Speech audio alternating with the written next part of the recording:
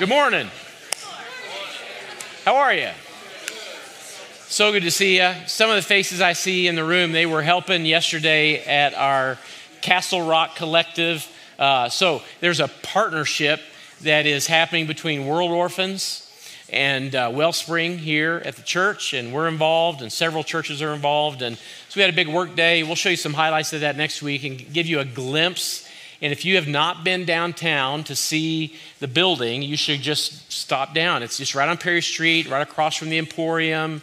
A lot of days it's open. There's some people in there working, taking care of business, and we're excited about what's happening. So we'll give you a glimpse of that next week. This is our hope as we go through this series, one verse. If you find yourself occasionally opening up Scripture and not knowing where to go for good fruit, or maybe how to even drive your walk with God, or find a truth that you can begin to build some of your life, your convictions, your thoughts around, then maybe some of these verses will help you. And we're not pulling out one verse because we think that's the most important verse. It's just a verse that can be an anchoring place for you to maybe read a whole chapter or a whole section of Scripture. This week is kind of a part 2 for last week. So if you weren't here last week, then you'll get a little snapshot of it, but you could hop online, of course. All that stuff is on there. Enjoy the worship and everything. But we want to build on where we were. This was last week's verse. It came out of John chapter 6, and Jesus answered this. Of course, in the context of a whole chapter, there's all kinds of things that are happening, but this is the verse we focused on. Jesus answered, "The work of God is this, to" what? "Believe in the one he has sent."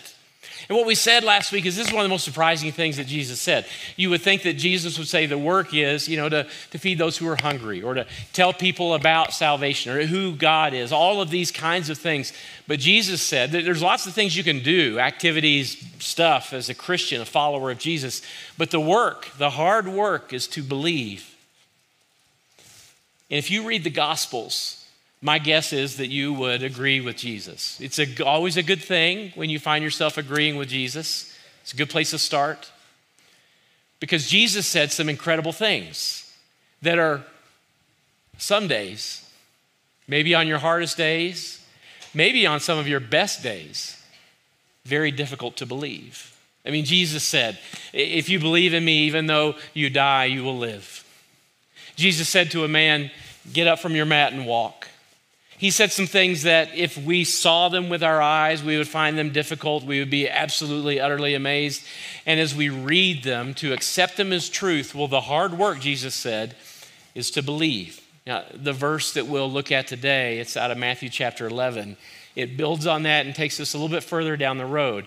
If you've come to the place where you say, well, Lord, I do believe, I trust, and I know that some of it is hard, but I want to take your words at face value, and I want to pattern my life after the way you say to live, things like loving my enemies and forgiving those who hurt me, things like this. Then this next verse will take you just a bit further down the road. And just a little bit of a warning. It's not a fun road to go down because most of us would like to stay on the positive side of faith, that God is good. Amen? Is he good? Of course he's good. Is there something to be thankful for? Are you grateful today? I mean, could you make a list? Could you give God all kinds of credit for the great stuff that's going on in your life? And in faith, we want to be in that spot often. But of course, life happens. And when the difficulties of life find us, if we don't have a theology that is built to withstand, sustain, and help us through those things, then we'll be floundering, wandering, stuck. In fact, we'll find ourselves stumbling. The word is in the verse. The first version of the verse, though, is out of the ESV, the English Standard Version. And this is something that Jesus said. And I believe it's one of the kindest, most compassionate things that Jesus said. Here's what he says. And blessed is the one who is not, what? Offended by me. It's a strange thing. It's an odd thing that Jesus would say. Because when I read the Gospels, I don't get the sense that Jesus is all that worried about offending people. I mean, he looked at a group of people and said, you're a brood of vipers, pile of snakes, right? Not too worried about offending them. He called people out in 1,000 different ways. There's a whole section in Matthew all that are woes to people, not the most popular sermon, right? And when Jesus says these things, it feels like he's just laying out truth bombs that, might offend, might not, but that's not his concern. But at this point in time, Jesus says, blessed is the one who is not offended by me. Now, when we see this word offended, we take it as a slight, When somebody does something to us, we're a little offended. Somebody calls us out on a sin, we're a little offended. Somebody points out something in us that we don't like in other people and we don't think is a part of our habits or our countenance or our relational patterns, we're a little bit offended. But it's really not, I don't think, the best translation. Although I think it starts to get to the idea. The best, I think, is really the NIV. And I like the way the translators worded this. Blessed is anyone who does not, what? Stumble on account of me. Now, every one of us have had an experience in faith where we've had to overcome something about faith. Maybe it's the church we grew up in, or a pastor that failed us, or somebody that taught us something in church that we later found out wasn't true at all. If you grew up in a religious or church setting, you've had to overcome something about your faith.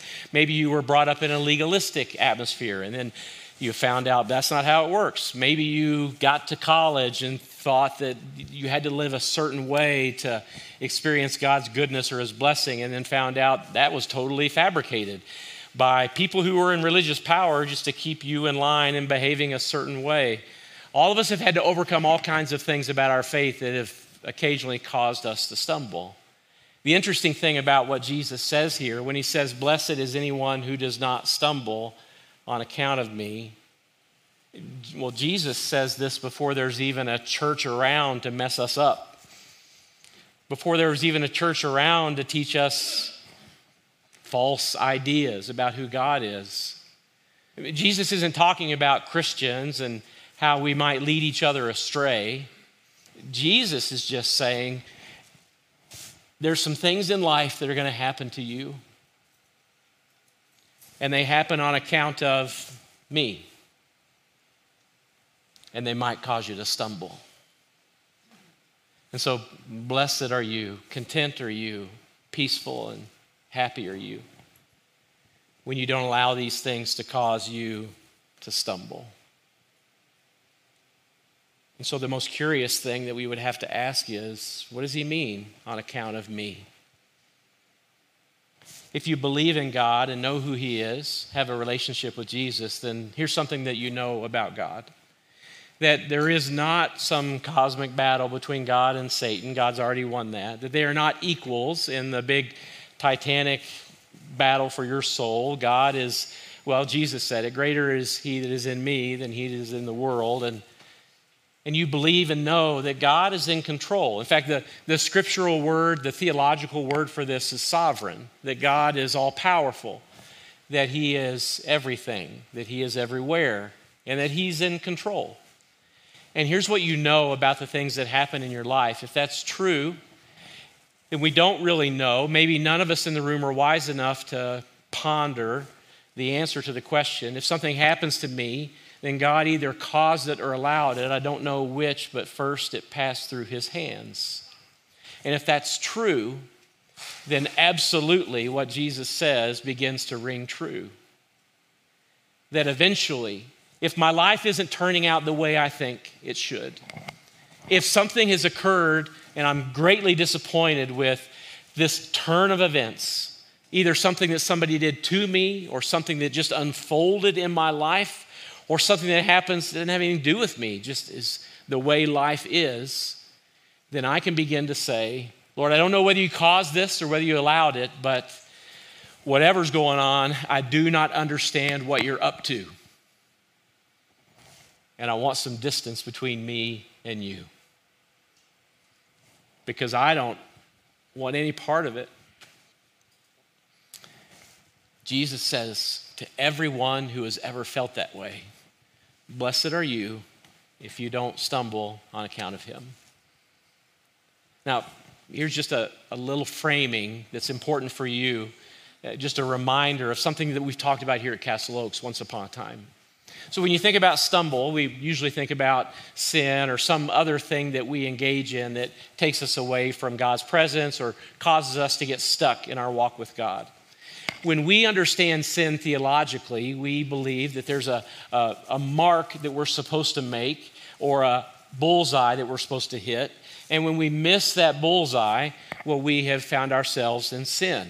In fact, this is the common understanding of what the Bible means about sin. In fact, the Greek word for sin that you find in the New Testament is hamartia. And the typical definition is that it means to miss the mark. It's an archery term. And it had to do with an archer who's aiming for, what's he aiming for when the archer looks at the bullseye? Well, the very center of it. And so the archer aims for it, and when he doesn't hit that, he has missed the mark. And so our common understanding, maybe one that you grew up with if you grew up in church, is that the middle of the mark is moral perfection. Well, this would make sense. It's not true, but it seems to make sense because the Bible talks an awful lot about moral perfection. Well, you start with the 10 Commandments, right? Thou shalt not, you fill in the blank, right? Kill, lie, covet, you name it. So then when we find ourselves in a place where there's truth and we decided it wasn't going to benefit us to tell the truth, we told a lie, then we have in fact missed the mark. Sin would be that by definition. But the Bible talks about the mark being something very different, not moral perfection. In fact, if there's anybody in the room that's made efforts toward moral perfection, how long did it last for you? 3 seconds for some of you? 5 minutes? Oh, we got a 0. That's good. That took the cake. Nobody was near that sinful in first service. So you've set the bar. And so when we make this effort towards moral perfection, then we find ourselves falling short every time. The Bible describes the center of that bullseye, hamartia, missing the mark, sin. The center of that bullseye is union with God. It has nothing to do with your behavior. God has from the very beginning desired to walk in step with you, to be in relationship with you. That's why we point you to Scripture so that you may know Him, that you would feel known by Him, all of these things. And so when Jesus says, blessed is anyone who does not stumble on account of me, He's not talking about a moment in time when you fall off the path and do something you shouldn't do. He's talking about you putting distance between you and your relationship with God, deciding that you don't want to walk with God for right now because you don't understand Him, because you're confused by Him, because life has turned upside down in such a way that, well, if He's in charge, I don't know if He knows what's up. I mean, if I were in charge, I would do it different.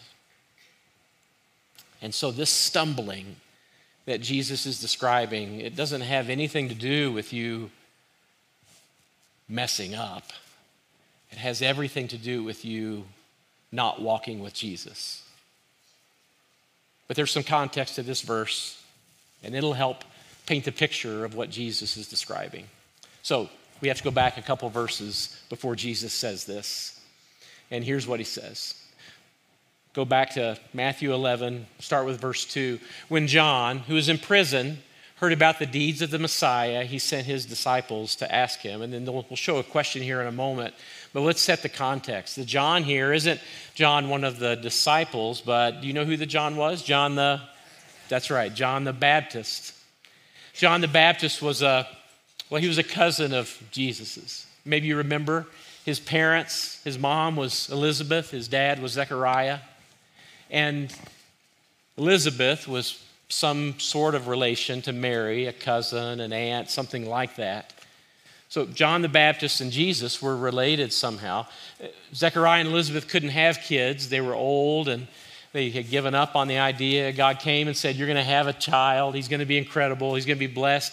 And he will be called by God to do some very unique things.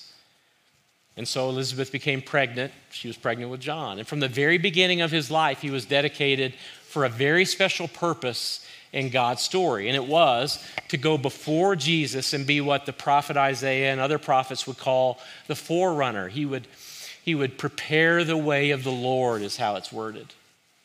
And John did this as he grew up. By the time he was probably close to 30 years old. He's probably about 6 months older than Jesus.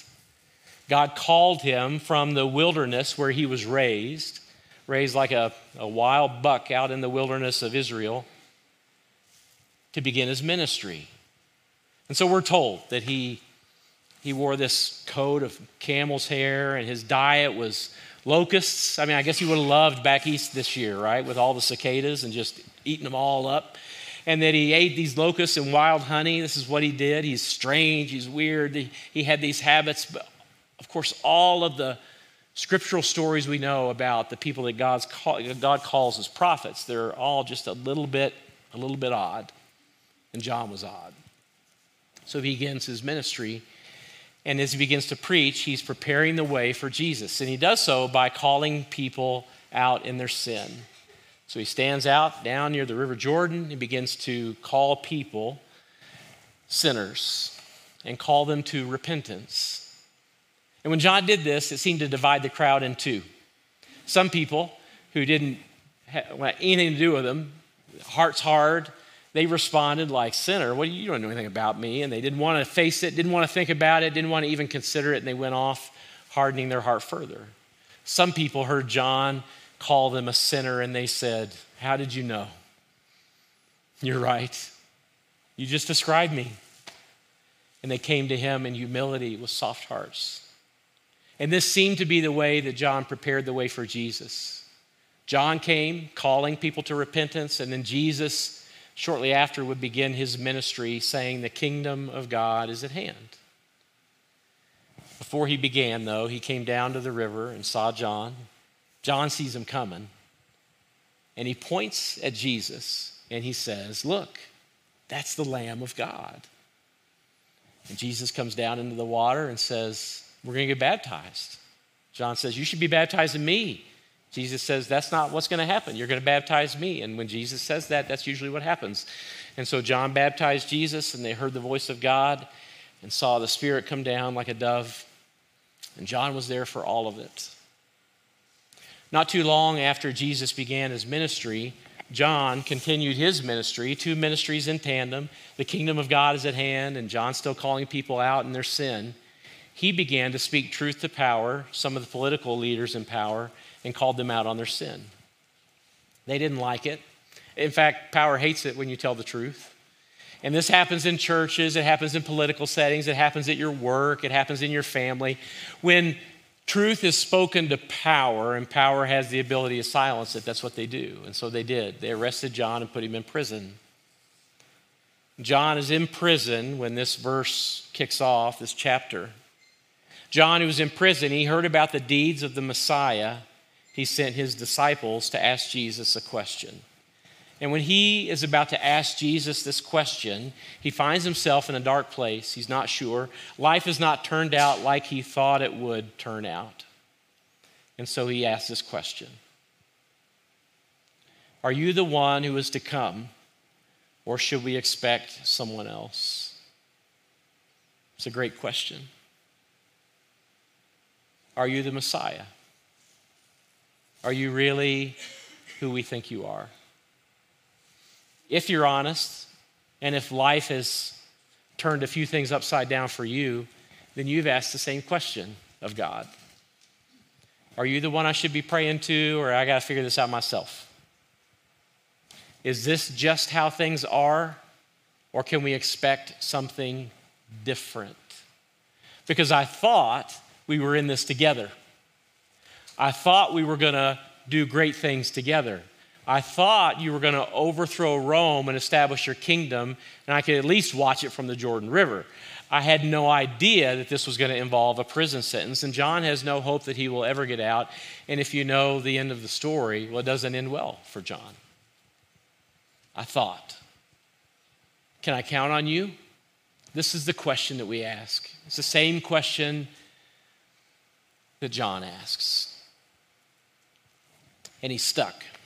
And he doesn't know what to do.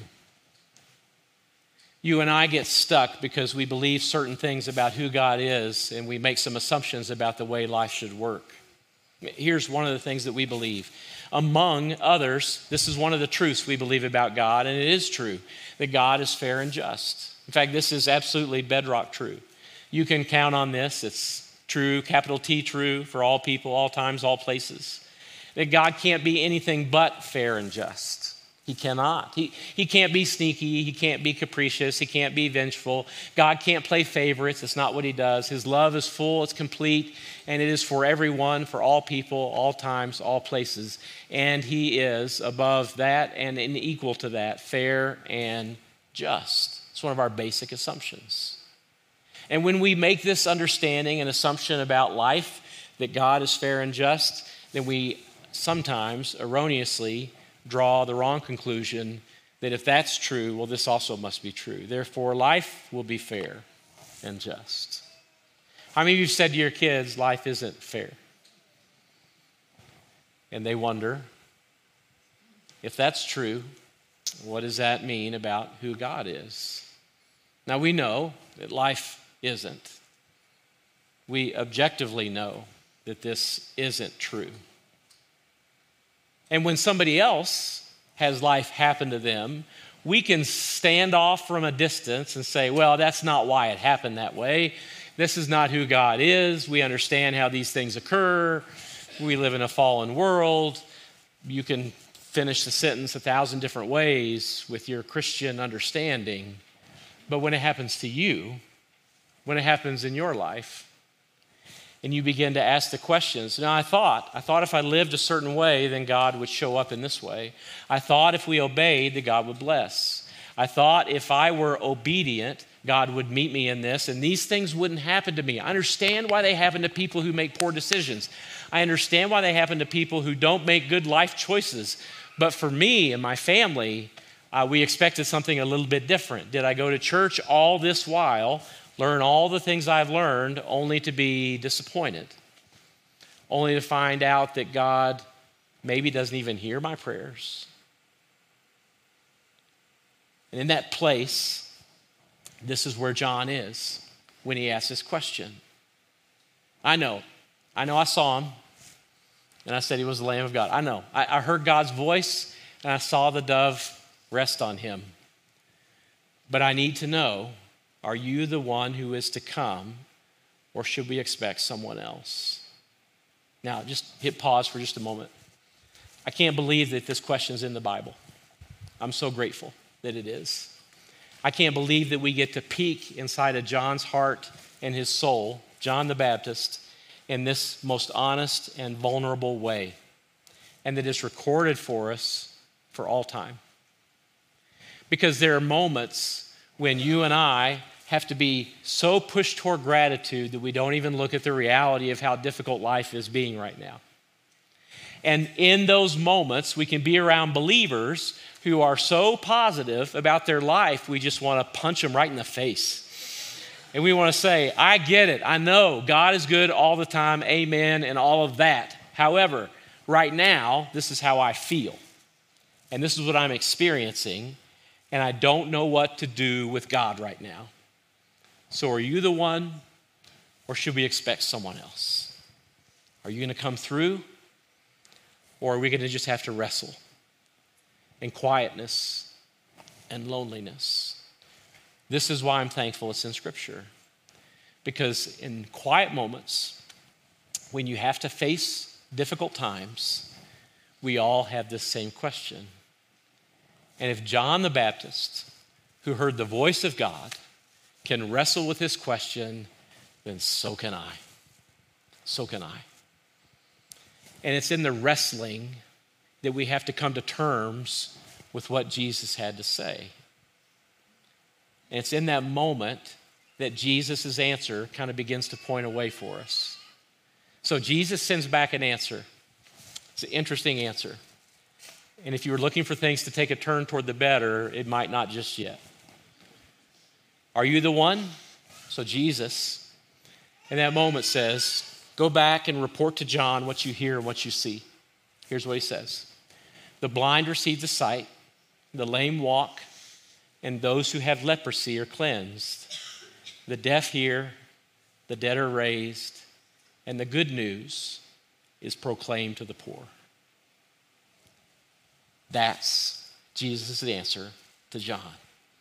Now, it could be just me and my propensity towards a bit of self-pity here and there, And maybe I'm the only one that feels this way. Maybe there's one or two online that feel the same way. But when I see this answer that Jesus gives, my immediate reaction is, well, that's great for the blind dude. That's incredible. This is good. Good things are happening for them. But my mind wants to rest in this place. But what about me? Come on, God. Come on, I was with you. By all accounts, John had completed what we would call a Nazirite vow from the Old Testament. He had decided certain things would not be a part of his life, and he would live a very certain way, very dedicated to God. It's a very specific kind of vow that Elizabeth and Zechariah pointed him toward because they knew God had called him to a level of obedience that is not normal for any of us. And John lived that way. Lord, are you telling me that we struck this bargain and I end up in prison? This is what's happening? This is the fruit of my walk with you? I believe if I could crawl inside John's head, he didn't think that, but I would. And I have many times. Lord, are you the one? Can we count on you? What can we count on you for? How will you show up? I believe when John heard this answer from Jesus, so his disciples, they get this answer and they go back to the prison. For some reason, they had some privileges to communicate with him, and they give him the answer. I believe when his disciples came back to John, this is what John thought. I don't know for sure. Just, throw it away if you want, but this is my perception. Go back and report to John what you hear and see. The blind receive sight, the lame walk, those who have leprosy are cleansed. I believe John thought that there was a man who had not yet laid eyes on anything, and now he could see. That there was a woman who had been segregated from her family because of her disease, and she was welcomed back in because she had been cleansed. That there were poor people that had no idea what liberation even meant or felt like, and the good news that was proclaimed to them changed them from the inside out. I believe that's what John heard. There's a moment in the Gospels where Jesus says, who I am is true for all people. Some days it will be true for you. And some days it will be true for your neighbor. And some days you will feel like it's not true for anybody. And so, blessed are you if when you see all of that happen and you read the headlines and you hear the story, you don't stumble because of me. You don't push me away. You don't decide distance is going to help you get through a hard time. Because in those moments, it will only be God's peace that allows you to gain any sort of perspective or understanding. So don't walk away from me. Walk with me. What's the center of the bullseye? Union with God. That's when you're going to need me the most, when you have the deepest, most unanswerable questions. My favorite book about John the Baptist is a fictionalized account about this whole thing that he experiences. It's written by a man named Gene Edwards. It's called The Prisoner in the Third Cell. It's a short book. It's written kind of in the style of The Chosen. It takes scripture and extrapolates. So it's, some guesses about some things that occurred in John's life and in the prison and in conversations, but it articulates the depth of faith that John would have had, and even the depth of his questions, which many Christians are so hesitant to even look at. As the book begins to wrap up, Gene Edwards offers some of his own thoughts that are powerful and that are meaningful that I want you to read. I'm going to say them with my voice as well, so if you want, you can just close your eyes. But this is near the end. It's after he's told most of the story, but his words are powerful and meaningful. A day like that which awaited John awaits us. It awaits us all. It is inevitable because every believer imagines God to be a certain way. and is quite sure the Lord will do certain things under certain conditions. But your Lord, well, he is never quite what you imagined him to be. You have now come face to face with a God whom you do not fully understand. And you have met a God who has not lived up to your expectations. Now, this is probably true in your life, it's true in my life. But what he says, I believe, is true for all of us, that every believer must come to grips with a God who did not do things quite the way it was expected. That is a brave step to take as a follower of Jesus, is to understand that place and step into it without fear. When we do that, I believe God looks at us and says, now we're dealing. Now we're moving somewhere. I got you, got your heart. And so today, some of you here listening online, you may be resentful of those who so callously hurt you. But no, not really. The truth is you are angry with God because ultimately you are not dealing with people. You are dealing with the sovereign hand of your Lord. Behind all events, behind all things, there is always his sovereign hand. This truth you know deeply and profoundly, that if God is God, then he is sovereign. And so Edwards is going to frame the question for us, and it's one that is worth remembering, pondering. So the question is not, why is God doing this? The question is not, why is he like this? The question is not, why does he not answer me? The question is not, I need him desperately. Why does he not come rescue me? The question is not, why did God allow this tragedy to happen to me, to my children, to my wife, to my husband, to my family? Nor is it, why does God allow injustices? Every one of those questions is a place to stumble. Every one. They'll take you on a fool's errand. It's down a detour you don't need to take. You can go there if you want. We all do a little bit. But it won't be helpful to you. The real question at hand, he says, the question before the house is this: will you follow a God you do not understand? Will you follow a God who does not live up to your expectations? Your Lord? Well, your Lord has put something in your life which you cannot bear. And the burden is simply too great. He was never supposed to do this. But the question remains. It's the only question worth asking. Will you continue to follow this God who did not live up to your expectations? This is exactly what John the Baptist has to wrestle with, and why he says, are you the one? What's he saying? Can we trust you? Are you the Messiah? Can I put the full weight of my problems in your hand? Can I surrender to you? Now, those questions are deep, existential. They're thoughtful. They are not likely banter for Sunday lunch. But they are the questions that if you will wrestle with them in the quietness of a thoughtful moment, that when life does happen to you, it helps create a faith that is sturdy. If you find yourself not shrinking back from those difficult questions, then you will likely hear the quiet voice of Jesus say, well, then blessed are you. You did not stumble because of me. Let me guide you through a bit of a prayer. I want you to bow your heads and close your eyes. So, Lord, there are many of us in this room that resonate with John's feelings. We have questions and we don't have answers. And we're not sure we like the answers we're getting because our life is what it is. And so we ask that the words that Jesus spoke will become more alive and real to us.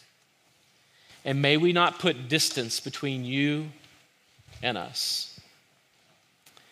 May we not allow the difficulty of life, which happens to every one of us, cause us to seek solace somewhere else. Just like Peter said, where else are we going to go?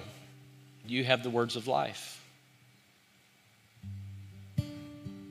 And so, Lord, we ask that you would give us the courage to confront some of the most fearful, difficult, painful questions.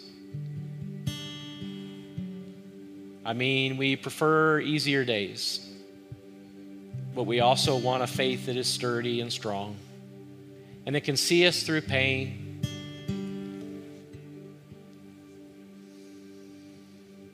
difficulty.